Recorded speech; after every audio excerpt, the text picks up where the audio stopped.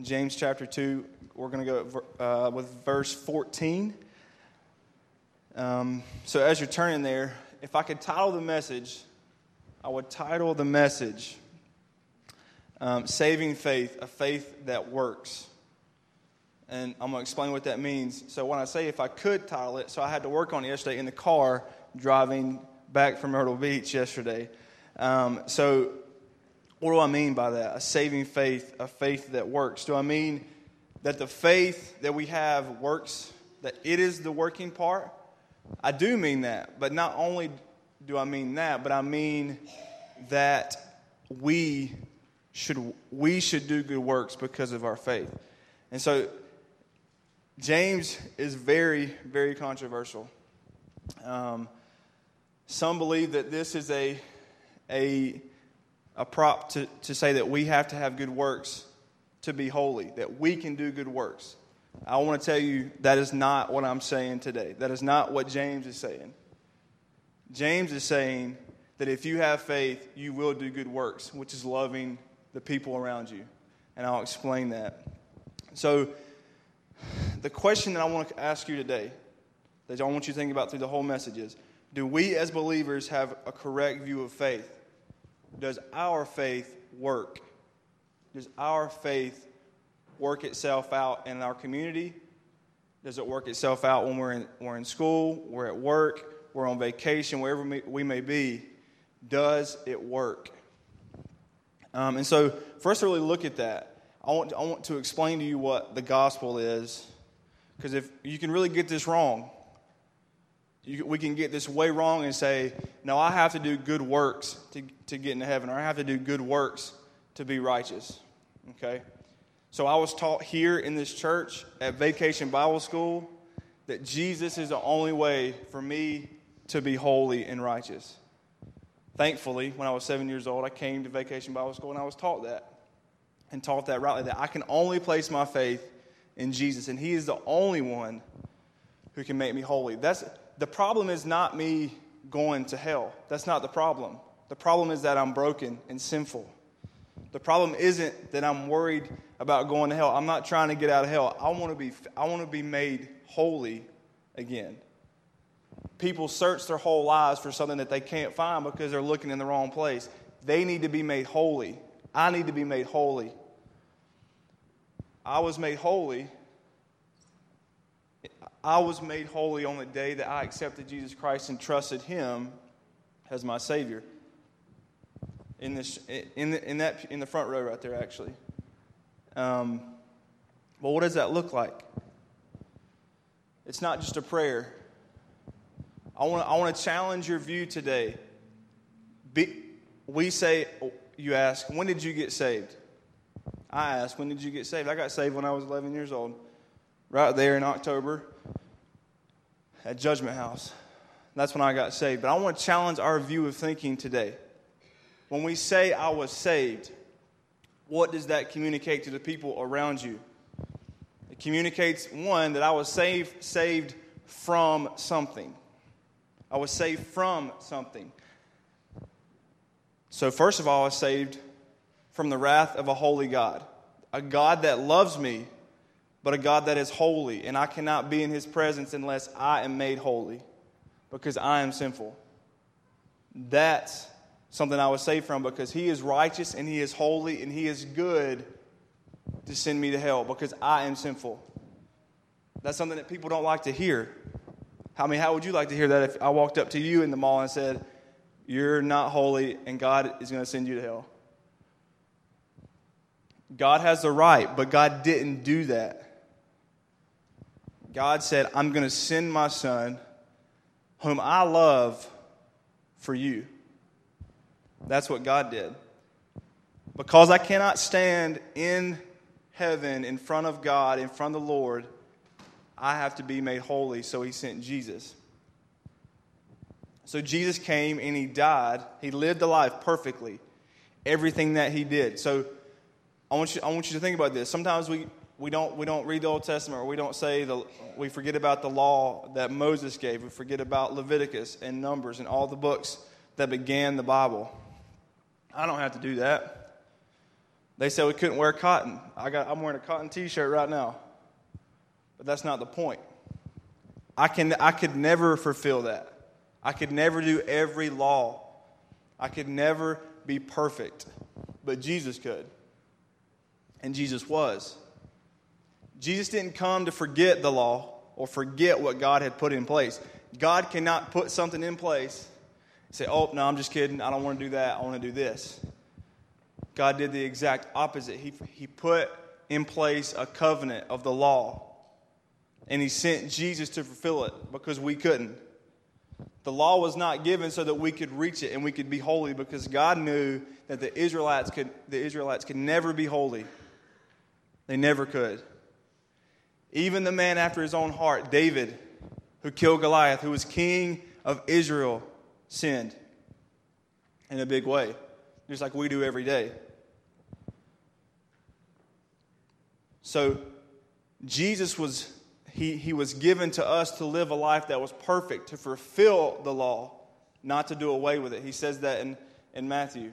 He wasn't here to do away with the law, but to fulfill it so that He could be perfect, to take our sin. But wait, Jesus takes our sin. Okay, that's cool. That's awesome. But now I'm at square one. I have no sin, but I'm still not holy. I'm still not holy if He just only takes my sin. I'm holy because His righteousness was given to me. Not only did He die for me, He gave me His righteousness. At seminary, they use a big word called imputed His righteousness. So He gave me, a person that doesn't deserve that, a person that doesn't deserve to be holy, He gave me His righteousness. So I was saved from the wrath of a holy God and hell.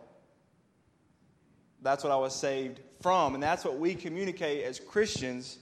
We communicate that when we say, I was saved. You probably never thought about that. I never thought about that. I know for sure I never thought about what does it mean when I say I am saved. What does it mean to a person in a community that who doesn't know Jesus? I am saved. That communicates, well, I'm saved from something. You weren't just saved for or from something. You were saved for something. Emphasis on the for. What are we saved for? We are saved. We were saved from, but we were saved for also.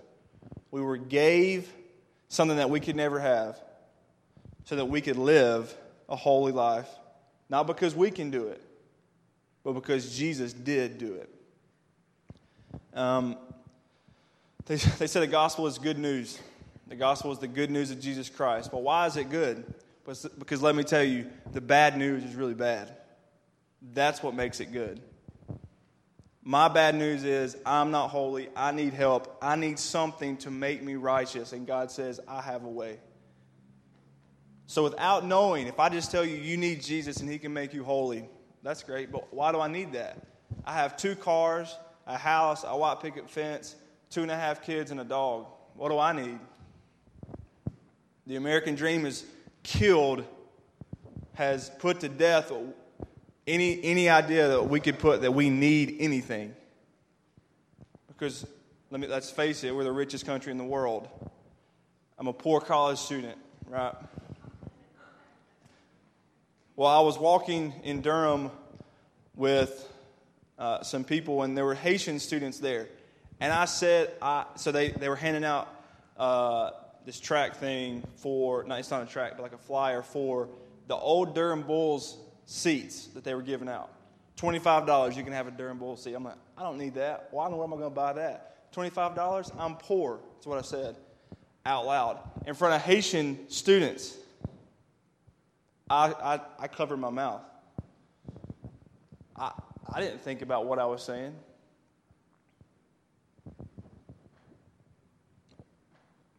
They have nothing, literally nothing. Some of them have a school to go to. Some of them have an orphanage to go to, but most of them have nothing. We are the wealthiest country in the world, and Satan has used that to blind every person to every person that isn't a follower of Jesus. He's used that. Because what do I need? I don't need Jesus. I have a job. I make X amount of money, and I have a wife, and I have kids. But that's not it. You need something to make you holy. And that's what Jesus has done. He has made me holy, and that's what I want for you if you haven't done that. And it's not just I'm getting saved so I don't go to hell. That's not it. That's false. Don't get saved for that. Please don't. Because that's what I thought I was doing when I was 7. When I was 7, I thought that I was getting saved from hell. But that didn't do anything because I wasn't saved. I wasn't being saved for something. I didn't understand what was going on. Understand that you're saved from wrath, and that being hell. And you were saved from that, but you were saved to live righteously for good works. So that's the gospel. That was a long introduction. Okay? That's the gospel. So right now we're jumping into James. So let me read James. If you would please stand as I read God's word. What good is it, my brothers, if someone says he has faith but does not have works? Can that faith save him? If a brother or sister is poorly clothed and lacking in daily food, and one of you says to him, "Go in peace and be warm and filled," without giving them the things needed for the body, what good is that? So also, faith by itself, if it does not have works, is dead. But someone will say, "You have faith, and I have works. Show me your faith apart from your works, and I will show you my faith by my works. You believe that God is one. You do well. Even the demons believe and shudder." Let's pray. Father God, I thank you for your word today. I pray that you speak, not I speak, and I pray that your people hear what you have to say. This is something that we have to work at because sometimes we get complacent. But God, I pray that we love one another, that we do good works. And I pray that we hear the word this morning. In Jesus' name that we pray. Amen. So James, like I said before, James is very controversial. James says that we need works. But is James saying faith plus works? Plus works. I would argue no, that's not what James is saying. I would say that saving faith is accompanied by works. So if you're taking notes, the first point is saving faith produces transformation in the believer's life, causing them to do good works. I'll say it again. Saving faith produces transformation in the believer's life, causing them to do good works. I want you to pay attention to the word cause. I cannot do it on my own. I cannot do anything on my own. No good works can I do. Well, Cody, I can give to Goodwill. That's good. But why'd you do it? So that you can get a tax return or something? I don't know. Maybe you don't do that. Maybe you do it because you're giving to people who need something. Let me tell you what I would, if I wasn't saved, I'm thinking, I'm going to get a tax return, I'm going to get some money back, something. You're doing it for a selfish reason. If you don't have Jesus Christ as your Lord and Savior, if He hasn't transformed your life, you cannot do good works. You can say it all day, I did this for something good, but in your heart, you're not doing it. You're doing it for yourself. So, James begins in verse 14 with a question. He says, what good is it if you have no faith? If faith doesn't work, is it saving faith or is it worthless? That's the question that James is asking. And so when he starts, you would think, well, gosh, I got to do something. I get saved. I have faith in Jesus, but now I got to do something to be saved. That's not it at all. That's not what I'm saying. That's not what James is saying. James is saying real faith, saving faith will work. It will love each other. So in in the first part of the chapter 2, James is talking about partiality. He's talking about don't give partiality to the rich, but love each other. And so right now, James is jumping into something because he sees people who say, I have faith. I have faith, but I don't do anything about it. I don't do anything for it. I don't do anything because of it. I sit around at my house doing nothing, saying I have faith. James is challenging that view. And some people think that James is against Paul because Paul says what? You're saved by faith alone. But that's not it at all. Paul and James are arguing for two different things. They're arguing against two different issues. Paul says you're justified by faith. James is saying you're justified by works. That doesn't make sense. But you got to understand what they're arguing against. Paul is arguing against saying, no, you can never do anything good to be saved. You never will. I never will. You will never do anything good to be saved. You cannot do anything. But on the other hand, James, people say, I have faith, but they don't do anything about it. So James is arguing against people who say, I have faith, but don't work it out. They don't do anything about it. So they actually accompany each other. I would say they're two sides of the same coin. They're not arguing against each other, but actually completing each other. If you think about it, here's an example. Because saving faith is accompanied with good works. So let's think about that. Let's think about a college diploma. I'm going to get a college diploma, and I will have a degree. Some of you have college diplomas. But what accompanies that diploma? It's not just a piece of paper. You have done the work. You have studied. You have spent countless hours to get a degree.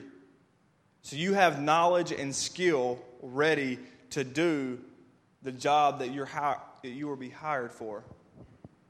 So that diploma is accompanied with the ability to do the things that it says, whether that's business, an English degree, if you're a teacher, or even a pastor. You have the ability to do those things. With faith, you have now that Jesus has transformed you.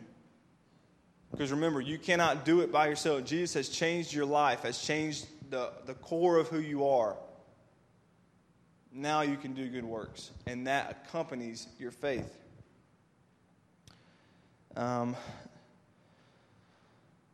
What James is trying to say, saving faith works. And a workless faith is worthless. Worthless. If we do not do good works because of our faith, then what is our faith for? Because this could happen. God could say, you're saved, now I'm taking you up to heaven. What good is that? Now nobody knows what happened to this person. Instead, Jesus gave the Great Commission and said, go out and make disciples. That's why he leaves you here. That's why he leaves you here. Part of the good works is loving your neighbor, saying, I see you. I see that you need something. You need the gospel. You need transformation from being unholy to righteous. You need that. And I'm not just going to tell you about it. I'm going to show you what that has done for me. The greatest apologetics is big right now in the colleges. The movie God's Not Dead just came out a couple months ago. Pretty good movie. defending the faith apologetics so we can argue for. But let me tell you, I've never seen someone come to faith in a debate on if God exists or not. The greatest defenders of our faith right now never walk into a room and then walk out with somebody being saved in that room. The greatest apologetic that we could ever have is our life to live it for Jesus. You don't have to argue. You don't have to do any of those things. You don't have to come up with debates. If you live your life, if you do good works, if you live your life and love one another, people will see that. Now, that's not just it. You have to go tell. But doing good works accompanies you going to tell. What good it would for me to do is to see a homeless person. That's what James is saying. Someone needs the things to live. They need food. They need shelter. They need water. And I say, go in peace. Jesus loves you. And they still need things.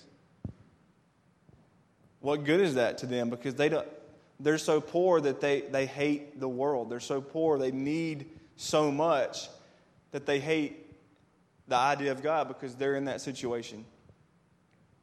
But if you come alongside them and love them and say, here's some water, here's shelter, I can give this to you.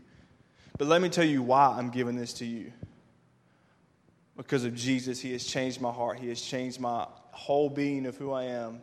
And I want you to experience that. That's different. That is different than anything that's happening right now.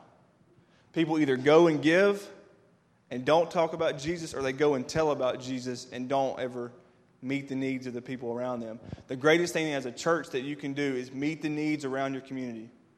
That's the greatest thing you could ever do, because they will see something that's different. They will see a difference in you and each other. Go and tell, but also go and serve. Go and love one another. In verse 17, he says, so also faith by itself, if it does not have works, is dead. He answers his question. What good is faith if it does not work? He says it's useless. You don't need it. So what is faith? What is faith? Hebrews 11:1 says faith is having conviction in the things not seen. A conviction. Because we don't get to see. We're not like the disciples. We don't get to see Jesus. We've made a conscious decision to follow Jesus even though we cannot see Him. A conviction. That's not just, oh, I believe. That's not it. I am convinced beyond a shadow of a doubt. Over everything else in the world, I know that Jesus Christ was raised from the dead and that He was sent to die for the world, for me. And I can trust Him. That's a conviction. That's not a belief. I may believe in something. I've said this to you before. I might believe that Carolina is the greatest basketball team in the world. But am I going to die for that cause? No, I'm never going to die for that cause. But I will die because I have a conviction of who Jesus is. It's different. Faith is not just, oh, I believe. Faith is, I have a conviction in who He is, and it's changed and transformed my life.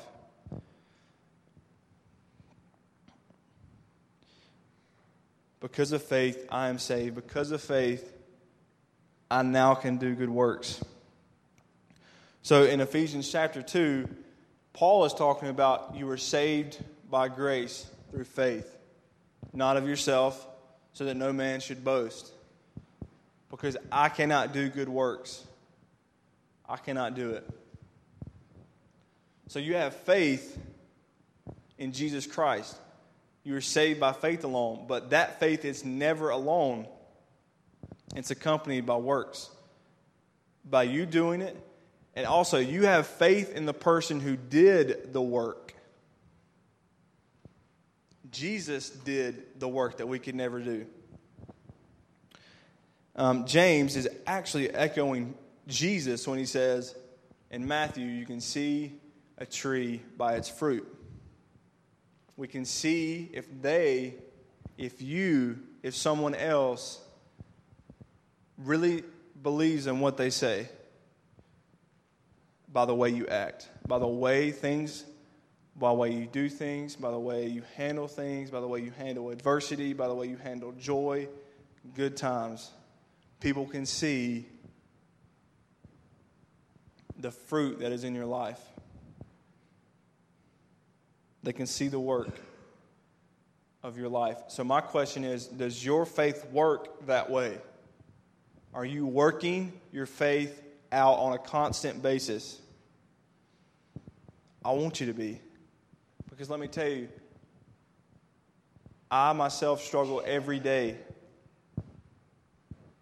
I say dumb things, I do dumb things, I get technicals. I get mad at the referee, and it's not his fault. He's not perfect. But we have to strive to do those good things every day. Because what's the point if we don't? What's the point if we don't? So, remember that our good works are done in response to a faith that we have because Jesus has loved us first. We can never love Him first. Jesus loved us first. He died for us, so now we can respond the right way. We respond in faith and now in good works. But remember, our works, the works that I do, have no redemptive power, none. My good works can never save me. Because even if I have good works, I have a lot of bad ones. Like the good works, his pile is over here, like right here. That's about it. And all of my bad works are like up to the ceiling. That's the comparison. If that, you can like cut that in half and double that. My works the works that I do have no redemptive power whatsoever. The redemptive power is in the work of Jesus Christ. I want you to hear that. Jesus is the only way to heaven. His name, He's the only thing. You cannot do good things to get to heaven. That is completely false. People will live and they will die believing I do good things. I read my Bible. I go to church. I go to small group. I give to the poor. But they will never know Jesus because they got to have faith. They got to place it in the one who did the work. Who did the work for us. Saving faith works in our life so that we do good works. And it changes our heart and our mind and our whole being. And what it also does is it changes an understanding of who we are and who God is. We understand the relationship between God and man, not man and God, because God created the world and now we have a relationship with Him, but it was broken. He sent Jesus. Because of Jesus, because we have faith, now Jesus has restored the relationship from Him to me. That's the gospel. So if you're taking notes, so the next point is saving faith produces a right understanding of both God and man. Saving faith produces a right understanding of who God is and who man is. So after James has said, faith without works is dead, it's useless, he brings a rebuttal to the table. He brings a response.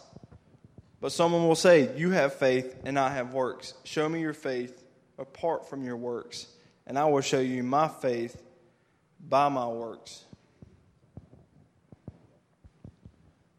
James is bringing something to the table. They say, I have faith, and you have works. But that's not it. How can you see they have faith? They just say it.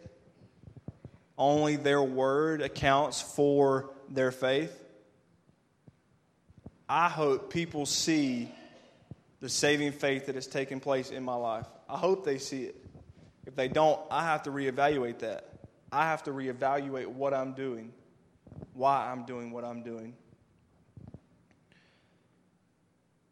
What kind of faith is this? It's not the faith that has conviction, right? It's not that faith. their faith is one that doesn't work.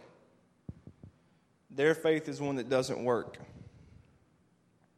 James says, I see your standalone faith. I see your standalone faith, and I'll raise you a faith that works. James says, I can see your faith that you say you have, but I'm going to show you my faith by the works that I do, the love that I have for one another. Remember, in the verses before, don't be partial. Love each other. Love your neighbor, and especially love the people in your church, the family that you have. Not your literal family, but your family that you have in Christ. A lot of people want to do away with good works. They want to say, I just have faith. Or people say, no, you have to do good works to be saved. We don't want to do either of those. There's two extremes, one over here and one over here. We want to be kind of in the middle. We have faith, but it works. But we work out our faith. We do good works and we love one another.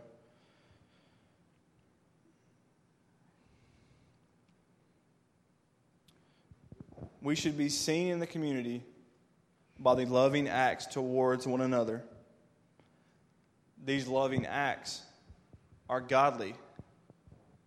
Loving one another is a godly thing, and that's what God called us to do, is to love Jesus said, love your neighbor as yourself. And what does that mean? Does that just say, I love you? No, you're doing things. You put them before you. Jeff Brown told me a long time ago that if you love someone, you will put their needs before your own. You will put their needs before your own. A parent understands that better than anybody. You will put the needs of your child before the needs of your own.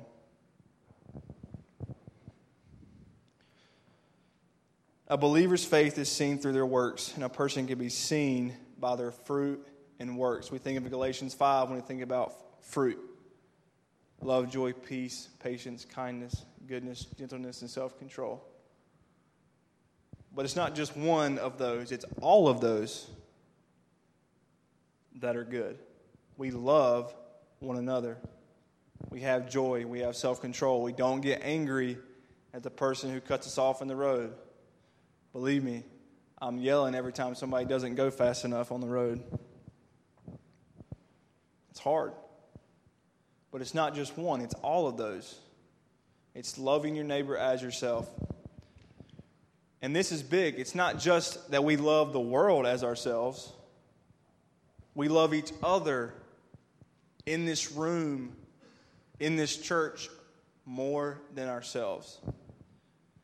In Philippians chapter 2, Paul talks about unity, striving to do the needs of others before your own. Because love brings unity in the church. Love brings out the unity that we have. Because the only unity that we have is in Jesus.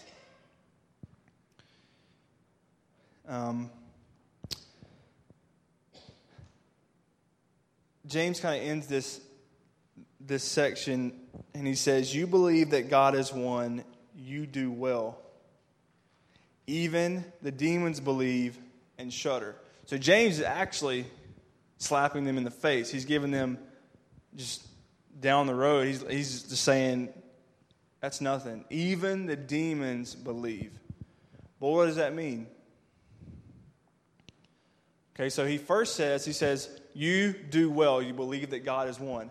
So James is echoing what Deuteronomy 6 says. Love the Lord your God with all your heart. He says, the Lord your God is one. Love him with all your heart, all of your soul, all of your mind, and with all of your strength. He agrees with Deuteronomy chapter 6. And that's the crux of the Jewish tradition, of the Jewish religion. The Lord our God is one. Love him with all your heart, soul, mind, and strength. And James agrees. I want to agree with James. So he's saying, you do well. You believe that God is one. But even the demons believe, and they shudder. So is this believe the same belief that we say? We say, believe in Jesus. Is that the same belief? No, it's not. Demons have a mental understanding of who Jesus is, of who God is, of how the way the world works, probably better than we do sometimes. But they will never, ever, ever have the transformation that has happened in my life. They will never have that. They will only have the mental understanding of the gospel. A lot of people have the mental understanding of who Jesus is. They have a mental understanding of the gospel, and they're not saved because the gospel hasn't transformed. Real faith transforms. It's not just up here. It changes the whole being of who you are. It changes everything about you. You have new wants, you have new desires, you have new everything. And that's going to fight against your old self. The old self is gone, the new has come. But you have to fight and work and claw for every good thing that you can do. Because you're fighting a battle. The war has been won. Jesus has won. He has defeated death. He's defeated sin. He's made you holy. But you have to fight every day to make a choice, to make a decision to follow Christ. Now look, we're good Baptists and we make decisions and we baptize people because of decisions, right? We make a decision on a card. It says, I believe in Jesus. But not every decision becomes a disciple because they don't understand that it's not just up here, that it's in my heart, it's in my being, it's in what I am. I have faith in Jesus and He has changed everything about me. Not every decision becomes a disciple. They don't understand. They have a mental understanding, but they don't have a heart understanding. You need all of it. You need both. The Old Testament talks a lot of times about your body, your soul, your heart, and your mind, and sometimes they couple them together. With all that you are both body and soul. You are both heart and mind. With all of who you are, have faith in Jesus. Because if you just have a mental capacity of saying that Jesus is Lord, but you don't act that way, that's super scary for me.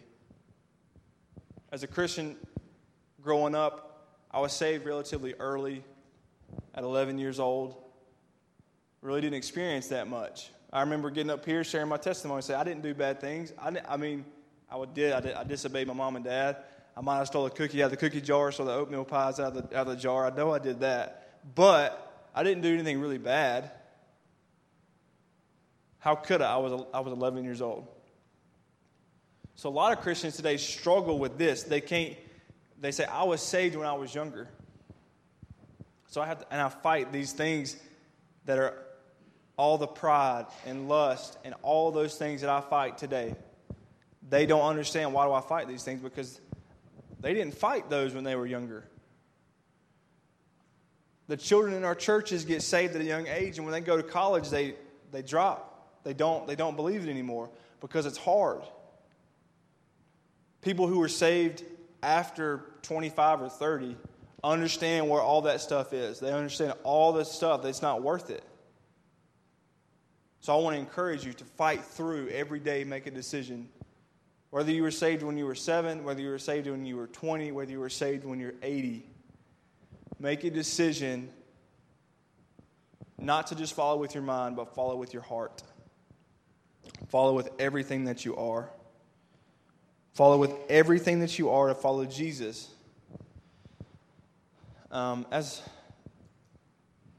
when I'm coaching, I really get frustrated by seeing players or even people who don't really care about what we're doing, about what we're trying to do as a basketball team. So my first thing is I'm going to yank that player off the floor if they're not giving everything that they have.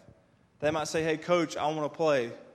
But they don't really believe that. They don't really want to do that. Do we really want to do this?